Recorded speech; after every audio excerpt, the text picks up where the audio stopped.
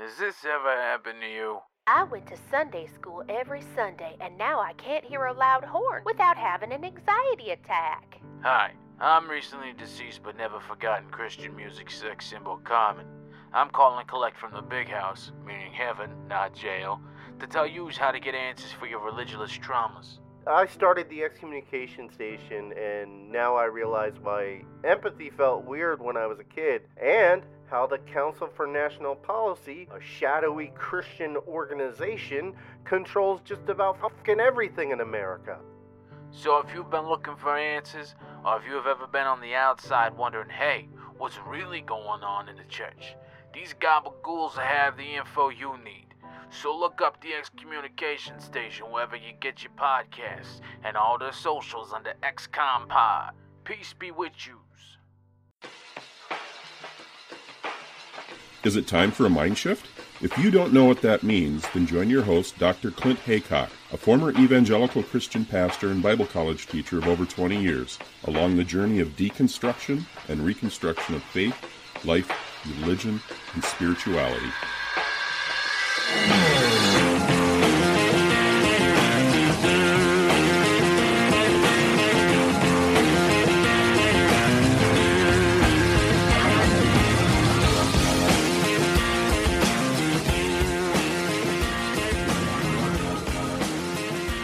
I'm so happy today to be catching up with my very good friend, Chris Shelton, ex-Scientologist. You've been on the show a number of times. I've been on your show. So welcome, Chris, back to Mindshift Podcast. Awesome. Thanks, Clint. I love being here. It's been too long. Yeah. In fact, we just had a conversation a few weeks ago for your show. We were talking about my work on controversial Pastor Doug Wilson out of Moscow, Idaho. That was a really great conversation. I was buzzing when that was done. I hope that comes out soon, actually. I want to go back and listen to it. We said some good stuff. I don't remember exactly what we said, but I love that conversation. Okay. Yeah, it'll be a few weeks from now, and I am really looking forward to it. I'm in a very unusual situation of having a long number of podcasts in the hopper right now, ready to rock. So it's good. I've been in that situation before where you've suddenly, I don't know how it works for your show, but I'll either contact people or I'll just have people contact me, and all of a sudden I'll have a bunch of bookings, one after the other, and I'll have like 4, 5, 6 episodes already recorded. And then by the time they're released, it might be a couple of months down the pipeline. So that's the situation you're in now, it sounds like. Yeah, exactly. And it's rare because sometimes it's, the day before and you're posting, right? And then other times, I got all the time in the world. So it's a real feast or famine kind of an industry, I think. Yeah, I'm in the other opposite situation that you right now. This episode that you and I are talking about now is going to go like straight up because I've got several people queued up to interview in the next couple of weeks. But I was thinking about this the other day. I don't actually have any recordings in the bag, so this is going straight out. It'll be out this week, so this is really good. I just have to edit it and throw it out there. So, yeah, I'm really looking forward to whatever it is we're going to be getting into. Yeah, what you got for me today? Well, I'm interested in this topic of, obviously, we've talked about cult recovery, cult psychology, cult tech. We've done a number of things on Lifton's markers of cults and things like that. But, I'm reflecting on the first time I think I had you on my show years ago, 4 or 5 years ago. Wow. And that was really a life-changing thing for me. I'm sure I've mentioned this to you before, but you changed my life, and I'll tell you why, because you really did. I know it's hard to, it's hard to comprehend, but it is true, because I think I've mentioned this before, that you were the first person I talked to as an ex-Scientologist, me as an ex-evangelical, and I'd been studying cult psychology, studying cult tactics and things like that. When I compared notes with you, on paper, I thought we won't have anything in common.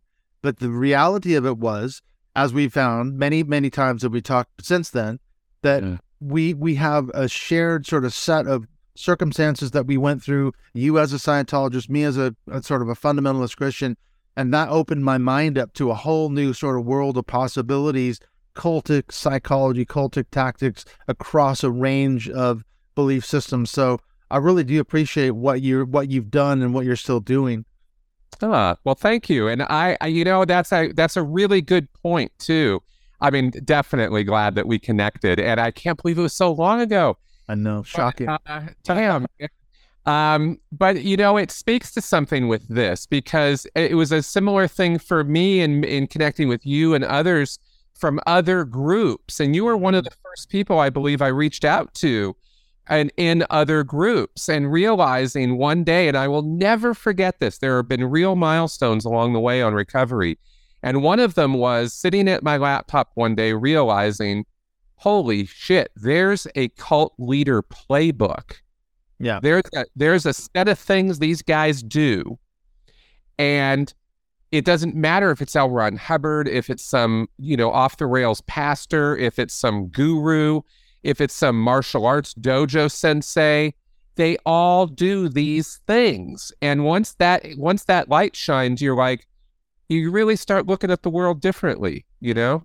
Yeah. You see it everywhere. It hit me during the Trump era. And obviously there was stuff written on the cult of Trump and everything. And I was reading, I think it was Yanya Lalich's Take Back Your Life. And she goes through what you just described. There's a number of different types of cults, and political cults is one of them. And when she went through and described what a political cult is, there's been numerous ones in history. Obviously Hitler, Mussolini, Stalin, and then Trump is another one in the long list of dictators that have sort of, or dictator wannabe, I should say, who's followed that playbook. And you see it, like you say, once you start making those connections, it's amazing, isn't it? Oh, absolutely amazing. And it goes back to, you know, so many different places. There's so many sources for all this information, from propaganda to personal, you know, manipulation tactics and psychology. And now, of course, we can even get into the neuroscience of it. So there's a lot of angles of approach to understanding this topic and taking it apart for people so that they can understand how they're manipulated, so that they're not so easily manipulated. And they're really, it is a real kind of come to Jesus moment, if you will, you know. Expression. Yeah, pardon the expression, exactly.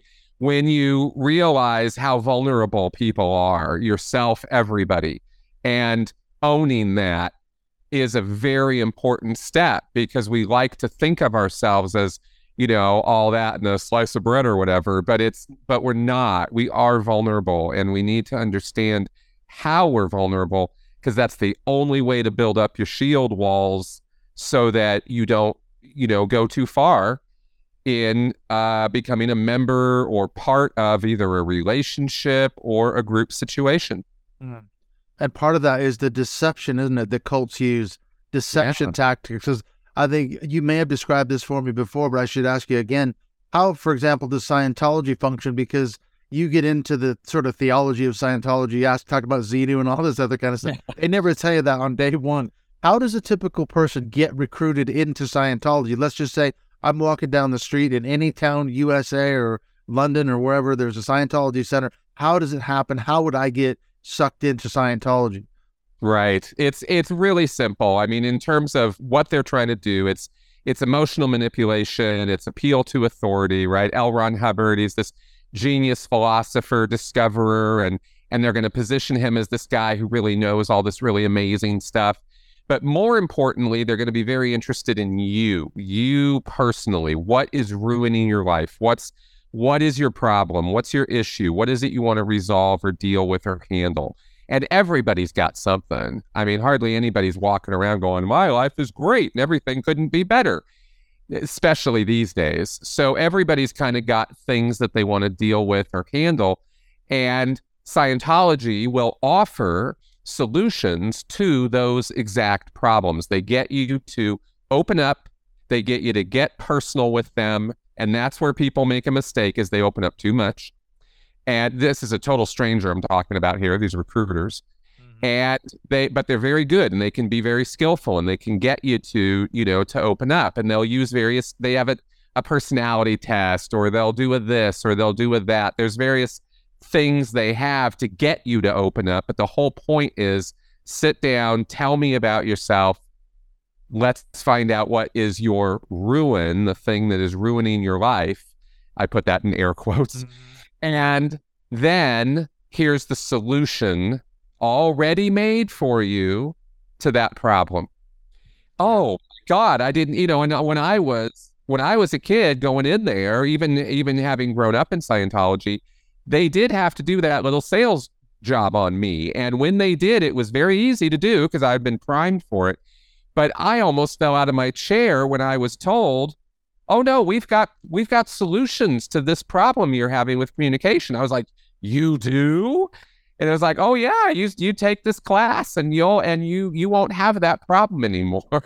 Well, turns out I still had that problem, but they sell you really well on the idea that, that they're really going to solve your problems for you. And isn't it, Dianetics, the science of mental health? Isn't that the sort of tagline? It's not billed as a quote unquote religion in the sense that we're going to connect you to some deity like Christianity or Islam or whatever, some religion that has a God figure or divine sort of authority. Isn't it billed as L. Ron Hubbard invented this system? It's a better system, better than psychology. That must explain in some part why Scientologists are so antagonistic toward psychologists and psychiatrists. Oh, very much so. Yeah, they got to knock the competition hard, and psychology is their competition as far as they're concerned.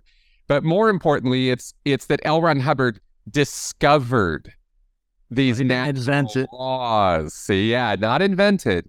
Right, it's not the language they use. Yeah. Yes, and these little things, these little nuances are important, right? Because it's not his creation, it's his discovery. Newton didn't invent calculus, he discovered it, right? Or gravity and this and that. Yeah. So it lends more weight and importance to the discovery because it's like, oh, this is a natural law. These are how you and I work. And yes, there is no deity figure. You're the deity figure in Scientology. The entire effort is to reattain your own personal state of immortality and basically godhood. They don't use that term. They don't say we're going to make you a god. But when you look at what they do say, right, which is we're going to put you in a position of cause over matter, energy, space-time, life, and form, that's kind of godlike, and there is no, there's no worship, there's no deity figure. It's on you.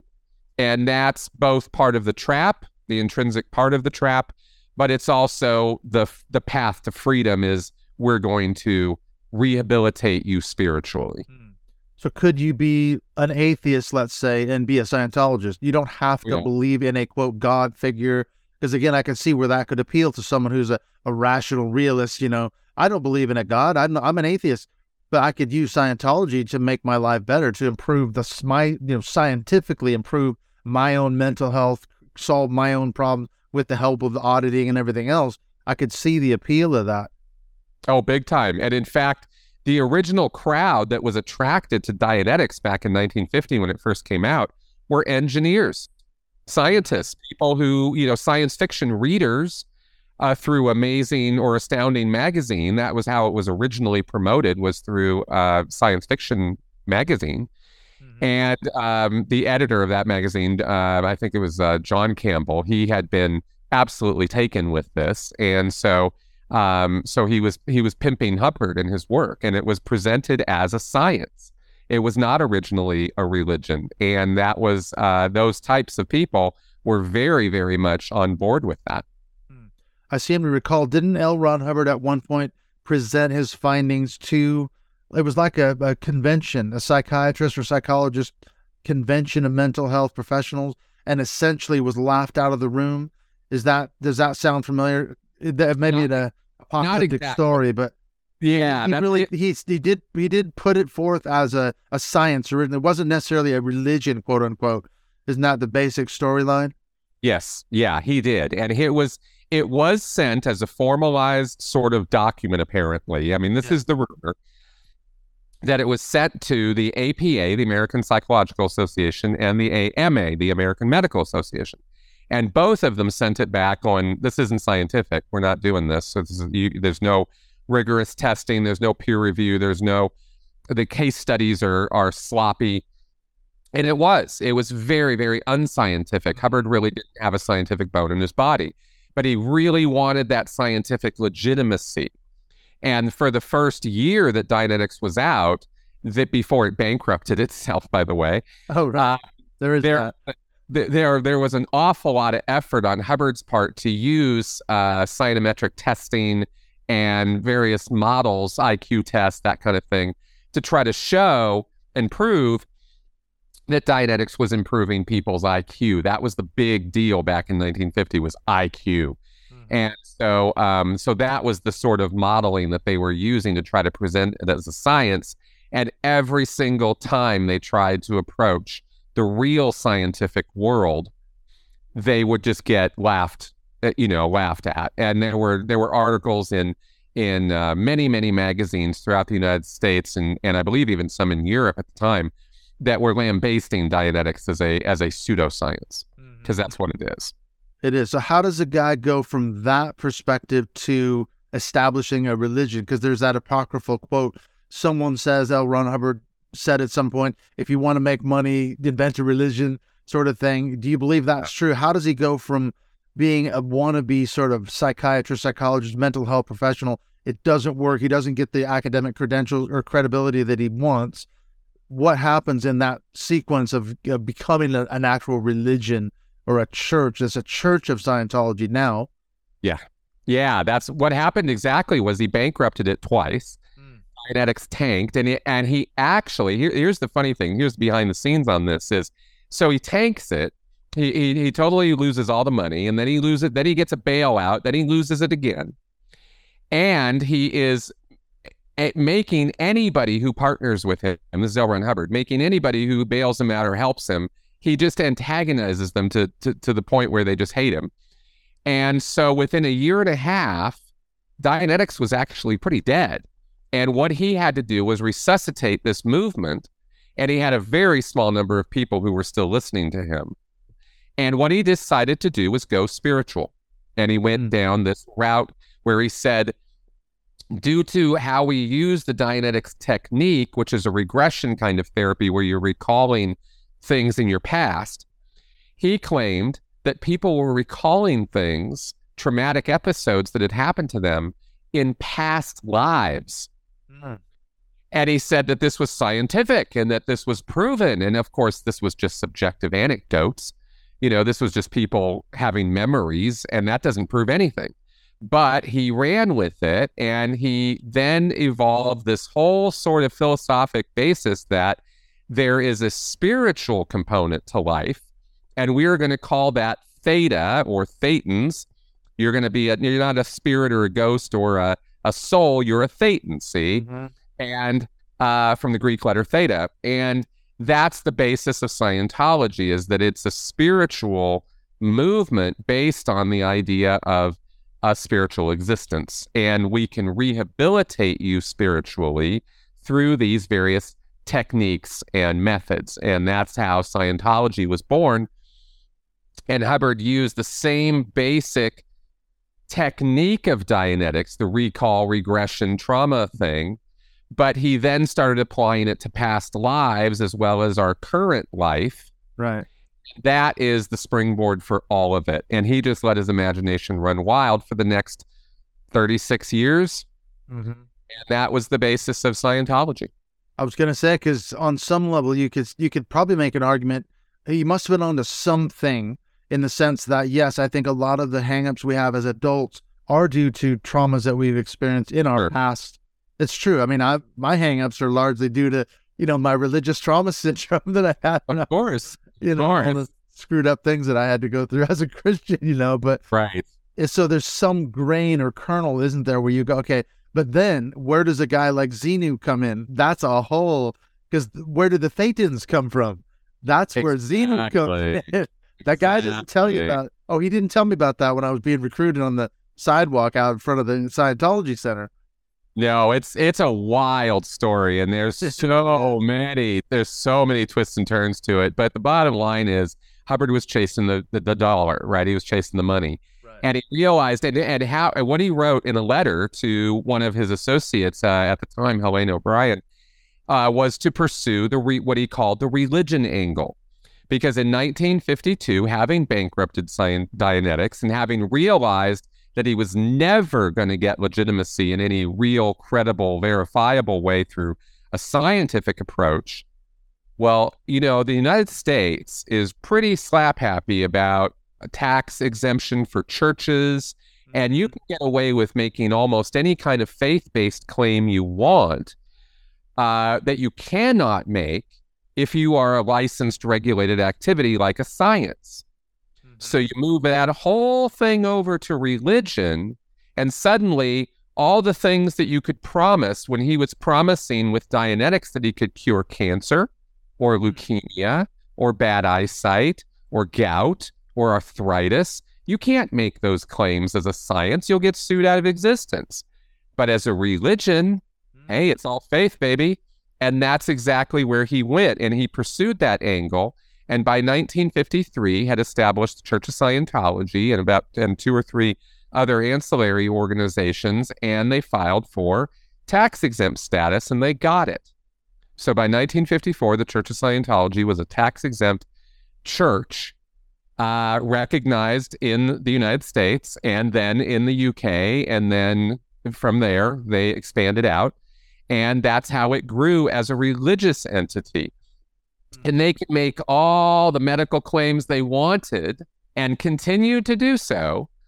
And they were and completely free of any consequence. But didn't they lose their tax-exempt status at one point? Because I remember seeing that there's that video of David Miscavige saying, the war is over. We've won our tax-exempt status back. And they harassed the IRS to the point where they just gave up. They were so sick of these Scientologists coming after them.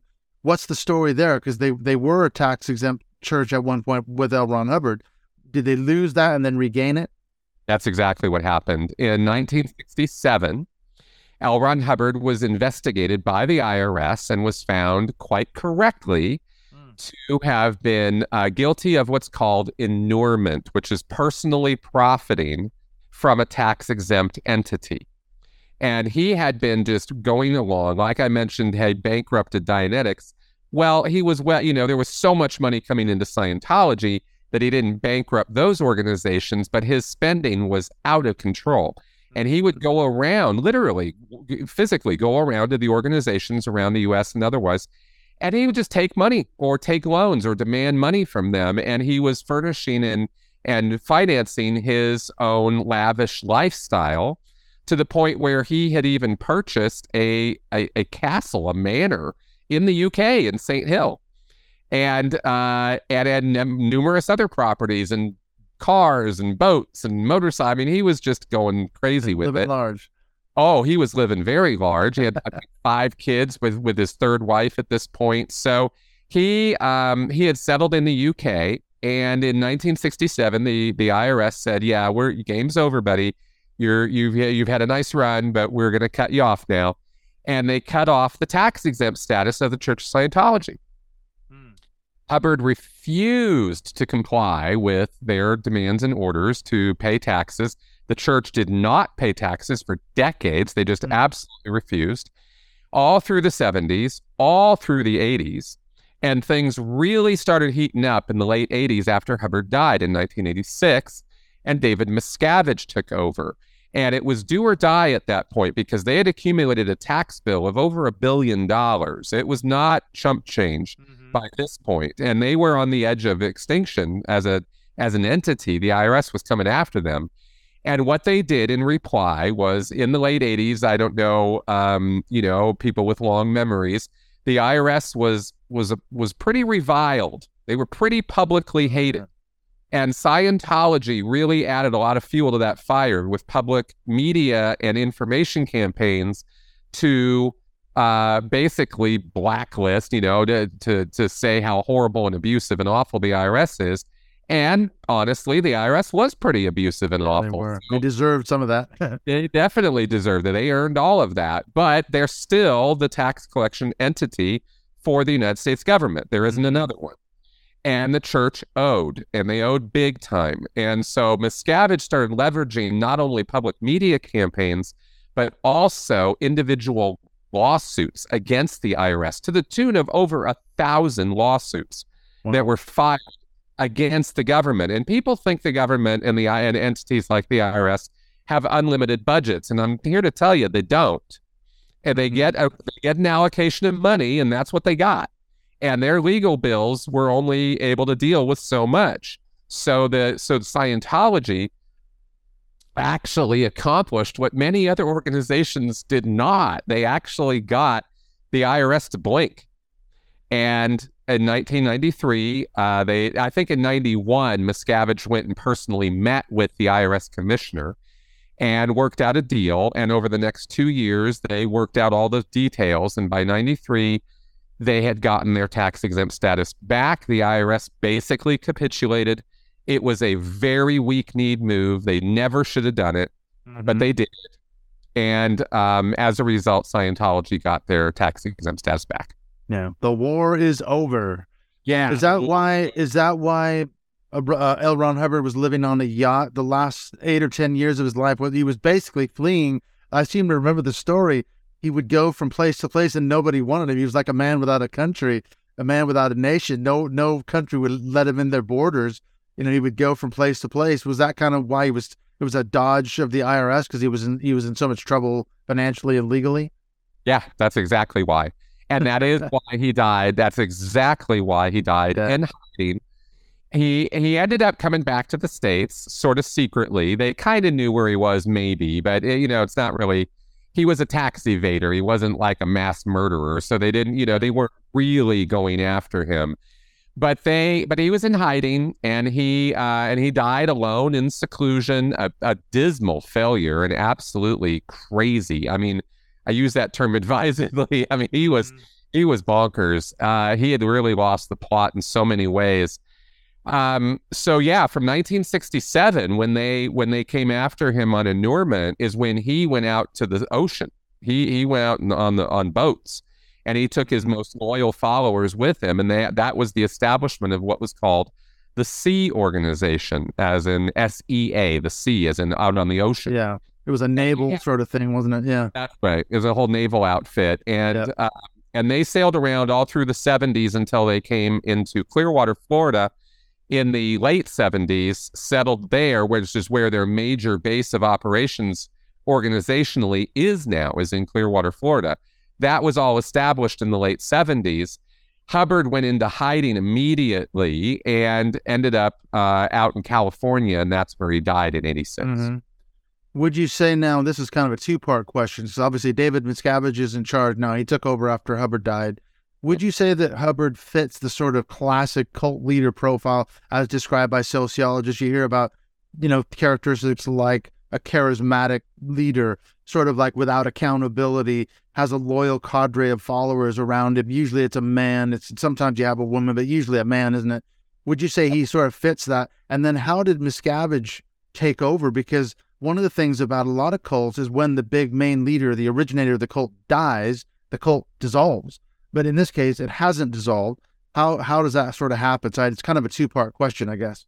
Sure. Yeah, no, absolutely. The entire structure of Scientology was built up for annulment. I mean, that really is what it was about. And it was about enriching Hubbard.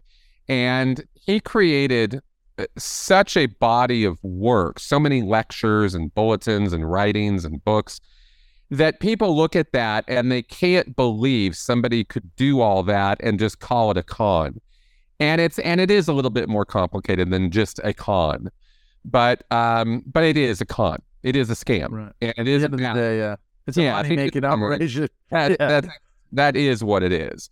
So, and everything around it, all the religion and the crosses and the symbols and the buildings and all of it, it's all just window dressing for a scam. Now, that being said, Hubbard built this thing up, and then he kind of got a lot of help through legal and organizational means to build a labyrinth of corporations that make up the Church of Scientology. It's not just a one monolithic entity, it's hundreds of them. And it's a legal labyrinth trying to undo it, and nobody's really succeeded at taking it apart in the court system. Judges don't have time, and nobody's really done the due diligence to break it all down, really. So that's how they keep going, is this labyrinth of corporations and plausible deniability and various other things and front groups. It's very complicated. Hubbard set all that up before he died, and there were efforts being made to get Hubbard out of hiding and deal with the IRS and deal with all that stuff. But then Hubbard died in the middle of all that going on. That whole corporate restructure and everything that happened in the 1980s. David Miscavige was at the head of that big project and other key projects at the time, So he was perfectly placed, and he had the perfect force of will and intent to take over. So when Hubbard died, there was about a year power struggle, you could say. There was a period of time where it wasn't really clear who was going to be in charge. He didn't name a successor, as it were. He did not. Right. Now, of course, as we are talking right now, history has been rewritten, and now was always the successor. Right. He was no pretender to the throne, huh? Yeah, he was not at all. He was always the heir in waiting, the heir apparent. That's right. He lucked into it, and he pushed himself hard into it, and he ruthlessly, and I mean ruthlessly. I heard there was some politicking. Oh, he got rid of anybody. He was brutal. There were hundreds of people who ended up being sacrificed. Now, I don't mean physically. I don't mean they died. But organizationally, religiously, they were shunned. They were kicked out. Their lives were ruined. They were investigated. Sometimes, criminal stuff. I mean, there was really nasty stuff going on. This was not just some conversations. Miscavige was ruthless about it, and he took out anybody who was going to get in his way. And he's basically run the organization like that ever since.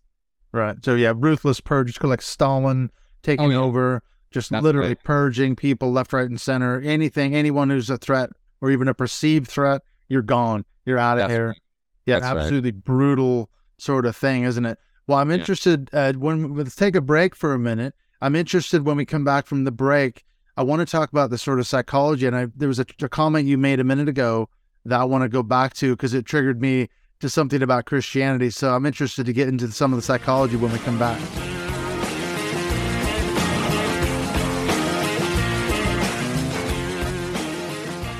When we get back from the break in this chat with Chris Shelton, we're going to talk about some of the psychological aspects of this. I've talked with Chris about this a few times before, but I'm really interested to find out how he, as an ex-Scientologist, has come to go through his recovery process. How has he done that in the 10 or so years since he left this cult? And then we kind of touch base, we compare stories as we've done before between me as an evangelical, I should say ex-evangelical, and him as an ex-Scientologist. What we find, as we mentioned already, is that the psychology, the tactics among group to group, high control religious groups, not just necessarily religious groups, but they're very similar. And so the recovery aspect of it tends to follow a similar path. So if you're coming out of a high control group or any sort of cultic environment, you're going to be interested to catch the second half with Chris in just a few minutes. I just wanted to mention what's coming up here in the next few episodes. I've got a scheduled call with Vinnie Kocius next week as I'm doing this recording now. She's an ex-cult member. She lives in my old hometown of Seattle, Washington. We're going to be touching base there. And then I've still got Elgin Strait. We're going to be doing something hopefully around the month of May. So that's still on the line. And I'm also working on that follow-up episode with this issue of Doug Wilson and the book Southern Slavery as It Was. I've got a load of content written on that. So I just need to go through it and sort of refine it. But I'm probably going to do an episode on that. It's going to be another long one on Doug Wilson. I've kind of taken a break from him. But speaking of Doug Wilson, actually, you're going to want to catch this. I was on Chris Shelton's Sensibly Speaking podcast, and we went through the whole Doug Wilson saga and, again, compared that to other sort of known cult leaders and broke him down. That's going to be on his show coming up maybe in a month or so. So I'll keep you apprised of the situation with Chris Shelton and that episode on Doug Wilson. And, in fact, speaking of Chris Shelton, he's going to be coming back just in a couple of weeks here. I think it's going to be on the 23rd. Yes, it's the 23rd of April at 8 o'clock UK time, which would be 12 noon on the West Coast and 3 p.m. on the East Coast in North America. How can you get on that call with Chris? You can be on that call by becoming a Patreon supporter of the show, and you have exclusive access to those calls that we do every month. We'll take a break for the summer, so we're going to have one or two more calls coming up, but we've got this one with Chris coming up, and then in the month of May, we've got returning guest Nate Manderson. He's coming back around, I think, the second or third Sunday of May. So we're going to have that call with Nate. So how can you be a supporter of the show? The links to that, as always, are in the show notes. That gets you early releases every week, as well as getting access to our Closed Mindship podcast Facebook group. So If you want to support the show on Patreon, join in on that call with Chris Shelton coming up just in a couple of weeks as we're doing this recording now. All right, let's get back on into this episode, looking at this issue of cult psychology. We're talking with Chris Shelton, looking at cult control, coercion, and manipulation, especially as it relates to Scientology.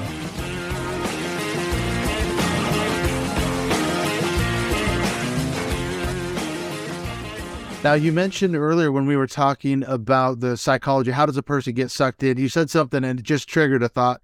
You were talking about the Scientology recruiter, the person out on the street, the pavement, the sidewalk, whatever, is going to be presented with that problem, the bind, and we have the solution. And that's what struck, when you said that, you could have just changed the words as an evangelical, ex-evangelical. That's exactly what we would have said. Your problem is you're a sinner bound for hell. You're in danger of God's judgment. However, here's the good news. Jesus died on the cross for your sins. You can go to heaven. You can become a Christian, blah, blah, blah. So the dynamic is exactly the same, That's right. So that really struck me that we're talking about the same sort of tactics and psychology, aren't we? Oh, very much so. Very much so. And in fact, let me say that, what's become clear to me over the years as I've gone deeper and deeper into trying to figure out the psychology of this is it's preying on emotional needs. What you said, what I've said, right? Both of those, the common denominator there is you're dealing with somebody who is unfulfilled or is somehow needing something in their life. And we all have emotional needs. That's not a bad thing. We're human. Of course we do. There's no getting around that. But cults will prey on those emotional needs by pretending to offer, and I really got to stress and underline in boldface, pretend to offer solutions to those emotional needs, right? If you lack community in your life, if you lack support in your life, if you lack people who like you in your life, there's a lot of different emotional needs. And if you have that and that that's a problem for you and you want help fulfilling those needs, these groups will give you manipulated, deceiving messaging that will give you the idea that they're there for you, that they're going to help you, that they're going to be the solution to your problem. Mm-hmm. And that's really where it comes down to, is that. How do you see it now? You left, how long has it been since you walked away from Scientology? How many years now? 10 years. So, again, our lives are eerily parallel because that's about 10 or 11 years, 12 years maybe since I walked away from the church. So you were leaving Scientology as I was deconstructing and walking away from. Yeah. We didn't know each other 10, 12 years ago, but how interesting. But I grew up in it. Were you born into it? Because I think I've asked you this question before. Your parents were Scientologists, weren't they? You were basically born in. Yeah, I'm second gen. They got in when I was about 3 or 4 years old. So for all intents and purposes, I was born in. Yeah. Yeah. Same with me. I was born into the church. In fact, before we hit record, I was doing a little bit of writing. I don't know. It's either going to be an audiobook or something. I'm writing my thoughts down, but I was reflecting back on my life growing up, how I was baptized 3 times because every time the first one didn't work, the second one didn't work. The third one, surely the third one. Charm. Yeah, that's exactly the name of the thing. Baptism, 3rd time's a charm. But now I'm reflecting on it as an adult, as an ex-evangelical, and thinking my views of evangelicalism, Christianity have radically changed since I left. When I first left, there was a lot of anger, a lot of bitterness. Then I kind of was a resigned sort of like, oh, this is kind of funny. But now I see it, it's quite insidious. And we've talked a lot about the dominion theology, the Christian right. How do you see Scientology now? What have you gone through in your sort of permutations in those 10 or 12 years?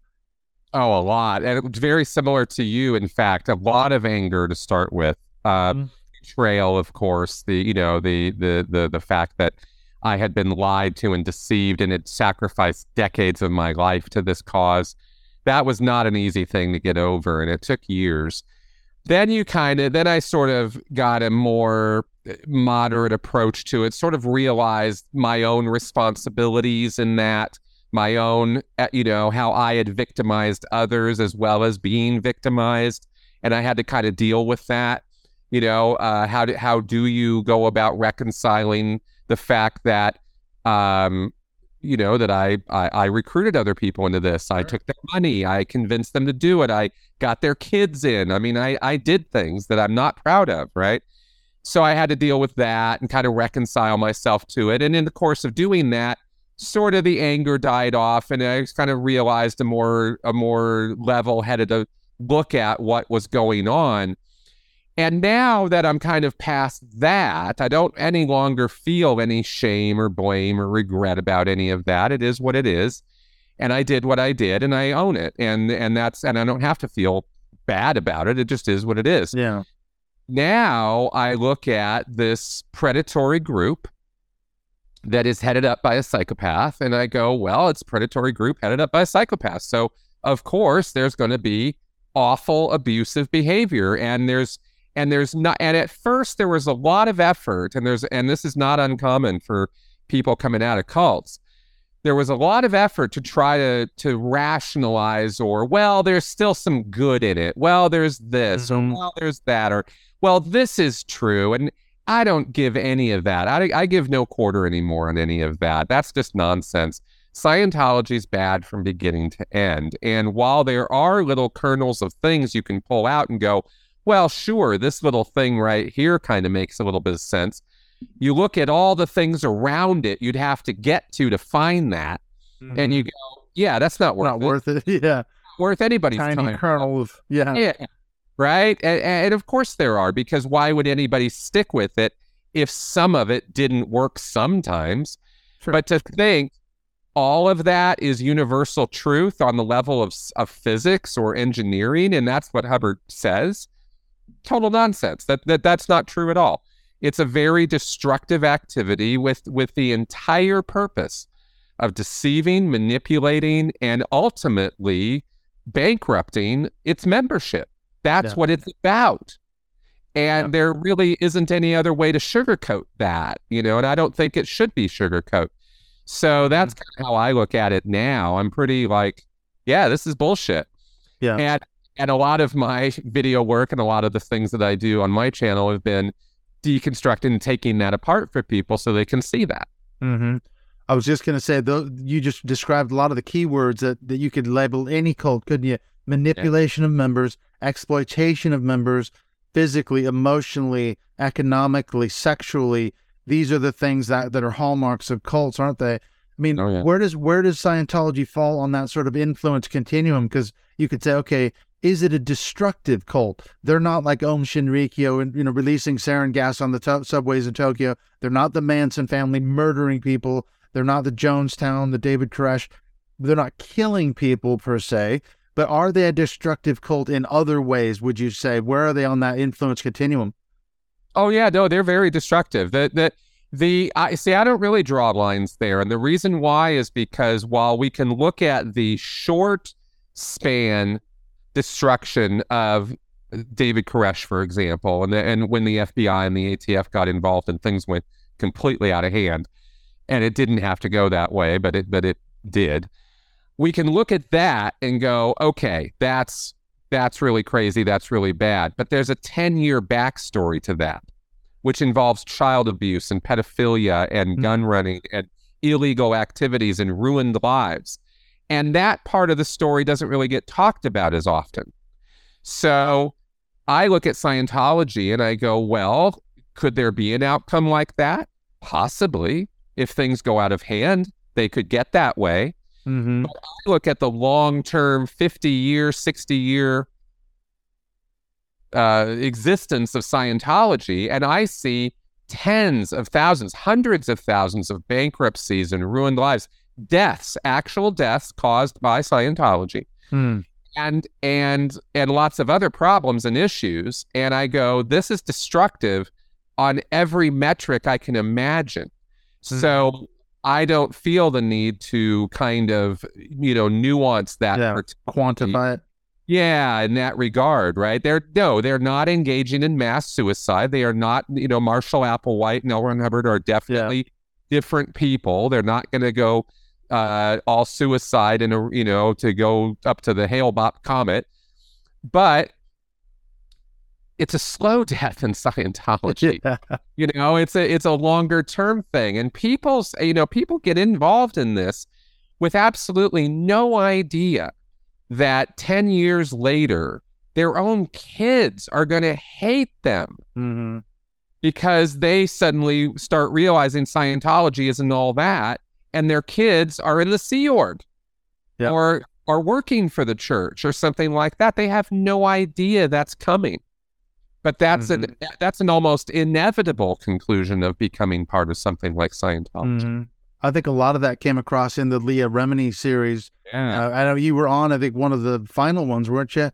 I was in those shows. Yeah, it was great. Yeah, you were in those. But I remember, I think I watched, there was a couple, maybe 2 or 3 seasons of it, and it was kind of shocking to learn about, putting people in the hole and things like that. You think, my God, that opened a lot of people's eyes to how bad some of the top leaders, Mike Rinder and some of the others, were shoved in a hole somewhere in some compound in California and basically imprisoned. And it's like, whoa, this is really, really, really bad. They are not joking around. I mean, the thing about Scientology is when you really get up to its upper levels, these are very serious people who have very serious intent, and they do not screw around. And if they beat on each other, there is false imprisonment, there is kidnapping, there is a lot of nasty stuff that goes on in that group.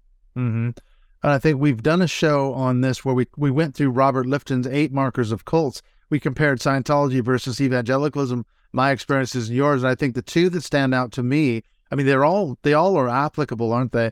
But the two, the doctrine over person and then the dispensing of existence, because as an ex-evangelical, I see doctrine over person.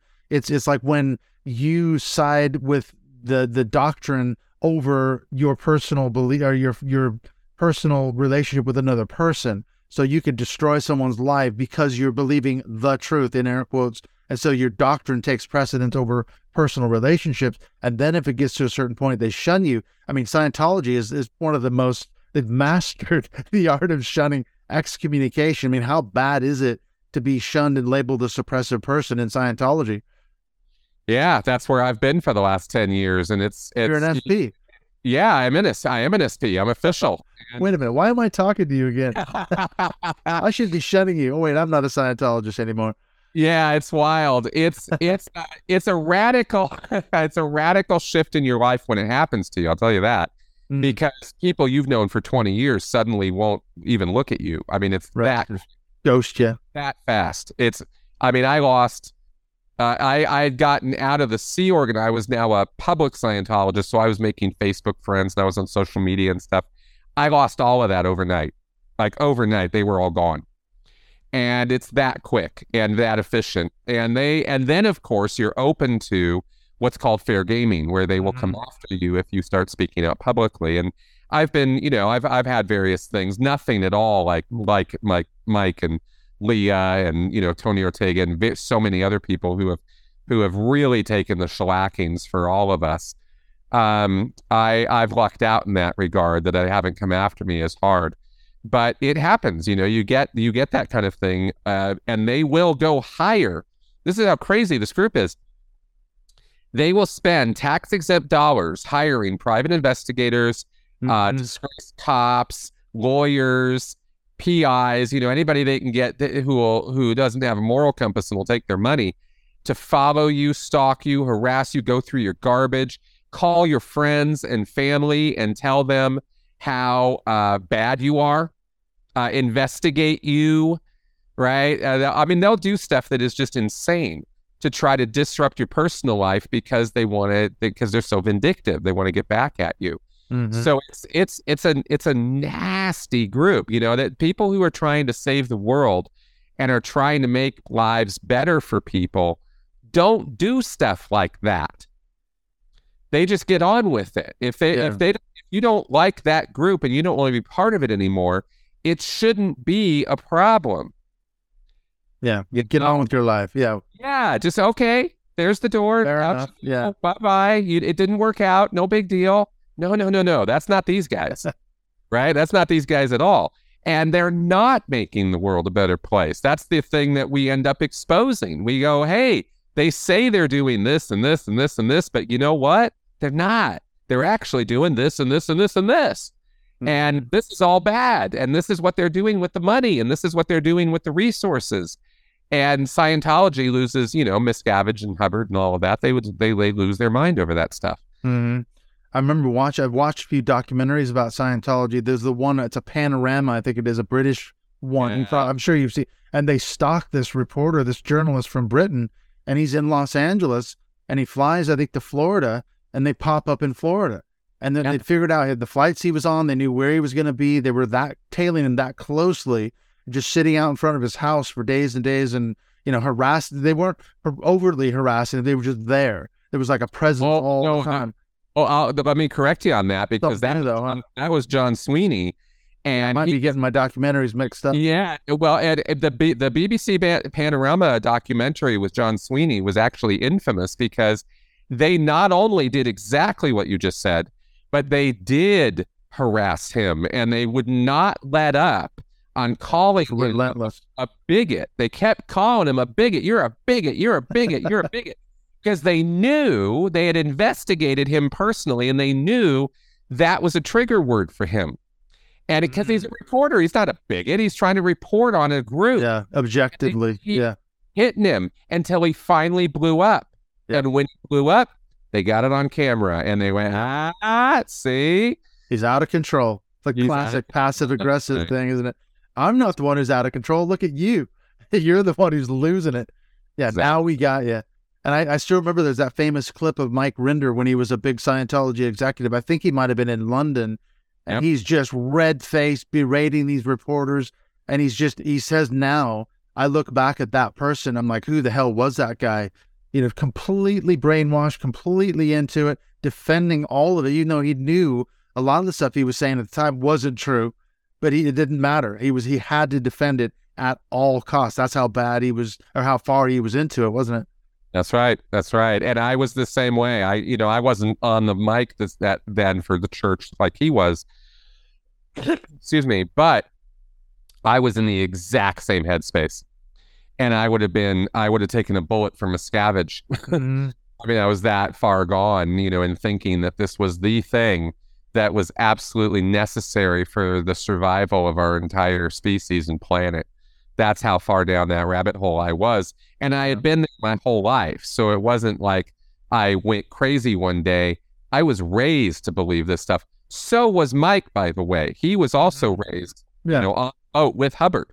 So, so we came from a fanatical headspace, not just a believer headspace. We were all in, and we could not think a critical bone in our body. We didn't have a critical bone in our body to think about this stuff. And it took years of abuses before both of us, in our own separate ways, woke up to what the hell was going on and got out. Well, something you mentioned at the end of the show that we did the other day on your podcast on Doug Wilson and all the rest of it we got into, you mentioned something right at the conclusion of the show. You had a kind of a call to action. You said, if people are out there listening and they are, hung up on cult recovery, coming out of a high control religious group, reach out to me and we can talk. What kind of advice would you give someone like that? Because obviously there's going to be people listening to this show, maybe ex-Scientologists, cult members, ex-high control religious groups. How do they get help? Because there's so much to unpack, isn't there? Oh, so much. And my approach is very educational. I am not a therapist. So when I consult with people, I'm not giving them therapy. I'm giving them advice, direction, and education. And a lot of the educational work that I've done, I went and got a master's degree in psychology and coercive control and this kind of stuff. And there's a lot to know. There's a lot to unpack. We talk about Lifton. That's one part of a body of knowledge about cults and manipulation and deception and coercive control. And so I believe very, very firmly that anybody's recovery process is going to be I don't think it's really possible personally to do a recovery from a cult situation, like a real cult situation or an abusive relationship kind of situation, without doing that education, right? Learning. And you don't have to go get a whole degree in coercive control, but you should know some things, right? You got to know it's isolation, manipulation, control.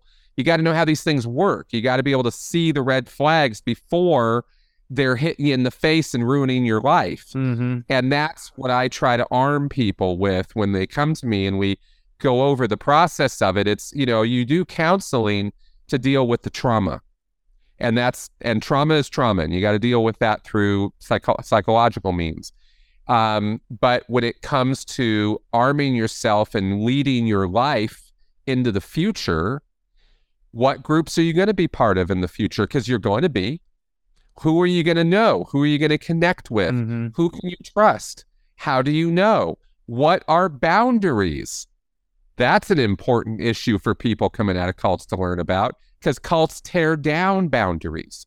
Yeah. They're all about removing your boundaries. So you have total trust and faith in the group, and you're supposed to give everything to them. And then supposedly the idea is they will give you your heart's desire. It never works out that way. So how do you make sure you don't fall into another cult situation?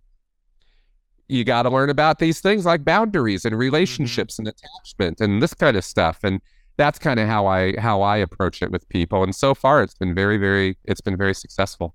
It's true. And as you say, education, I think, is a huge piece. I remember reading last year Amanda Montell's book, Cultish. And what really struck me about that was what you just said. She talks about you could go to a Peloton class or a CrossFit or a gym or something like that and suddenly be sucked into a cult-like environment with a cycle teacher or a guru at a gym or something like that. Yeah. So it can happen to anybody, anywhere, in any context. It's not necessarily about religion. It could be down your local gym. No, not at all. Multi-level marketing. Yeah, business scams, Herbalife. Those aren't just. They use all the cult stuff. Yeah. Remember Enron years ago? Yeah. Remember that company? That was a cult at the top. Those guys were culty as hell. I can't tell you. I've even done a podcast with a guy. How many martial arts dojos fall into this because of the relationship with the sensei and the students, acting classes. I mean, this political groups, sports clubs. This happens. Therapists. It's a human problem. It's not a religious problem. Yeah, that's true. And I think the other thing I was going to say before we wrap up, Lifton to me was such an important part of my cult recovery. When I read through his, Cult Reform and the Psychology of Totalism, or Thought Reform and the Psychology of Totalism, he talks about not only the 8 markers of cult. So on the one hand, I felt like I was able to describe what had been done to me, how they did it.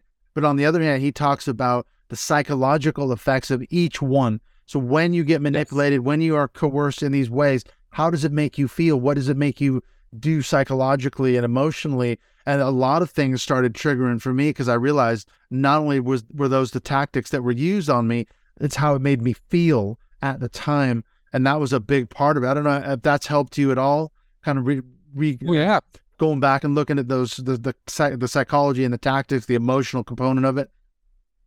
Absolutely. In fact, I would say that's a foundational to my own work and my own research has been the emotional manipulation and the fact that emotional needs are actually even more baseline to us than the need for critical thinking. I came out of the gates running with critical thinking because it's so important to be able to spot illogic and logical fallacies and nonsensical thinking and pseudoscience and be skeptical. That's all very, very legit and valid stuff. And you have to learn that stuff. But there's an underlying stuff there. There's underlying psychological principles of emotional needs and emotional manipulation. And all the critical thinking in the world is not going to save you from emotional manipulation. They're two very different realms, and you have to really understand both. And that's why I bring in emotional intelligence as a key part of cult recovery is developing your own emotional intelligence, both for self-awareness of your own emotional state and also recognizing, when people are trying to emotionally manipulate you. Mm-hmm. All right. So as fascinating as this conversation is, I want to leave people wanting more.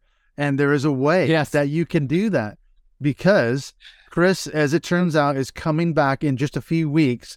You're going to be our guest on our next Mindshift Zoom call. So I'm going to put a shameless plug in. We're going to have Chris for an hour. So if you want to be a part of that call, I've obviously talked about it at the break, how you can become a Patreon supporter of the show, but Thank you, Chris, so much. How can people find you on social media? Where's the best place to get a hold of you? And what's your podcast all about? Okay, great. So you can find me on YouTube at Chris Shelton MSC. That's the name of the channel, and it's Cults Recovery, that kind of thing. I have a huge library of information there.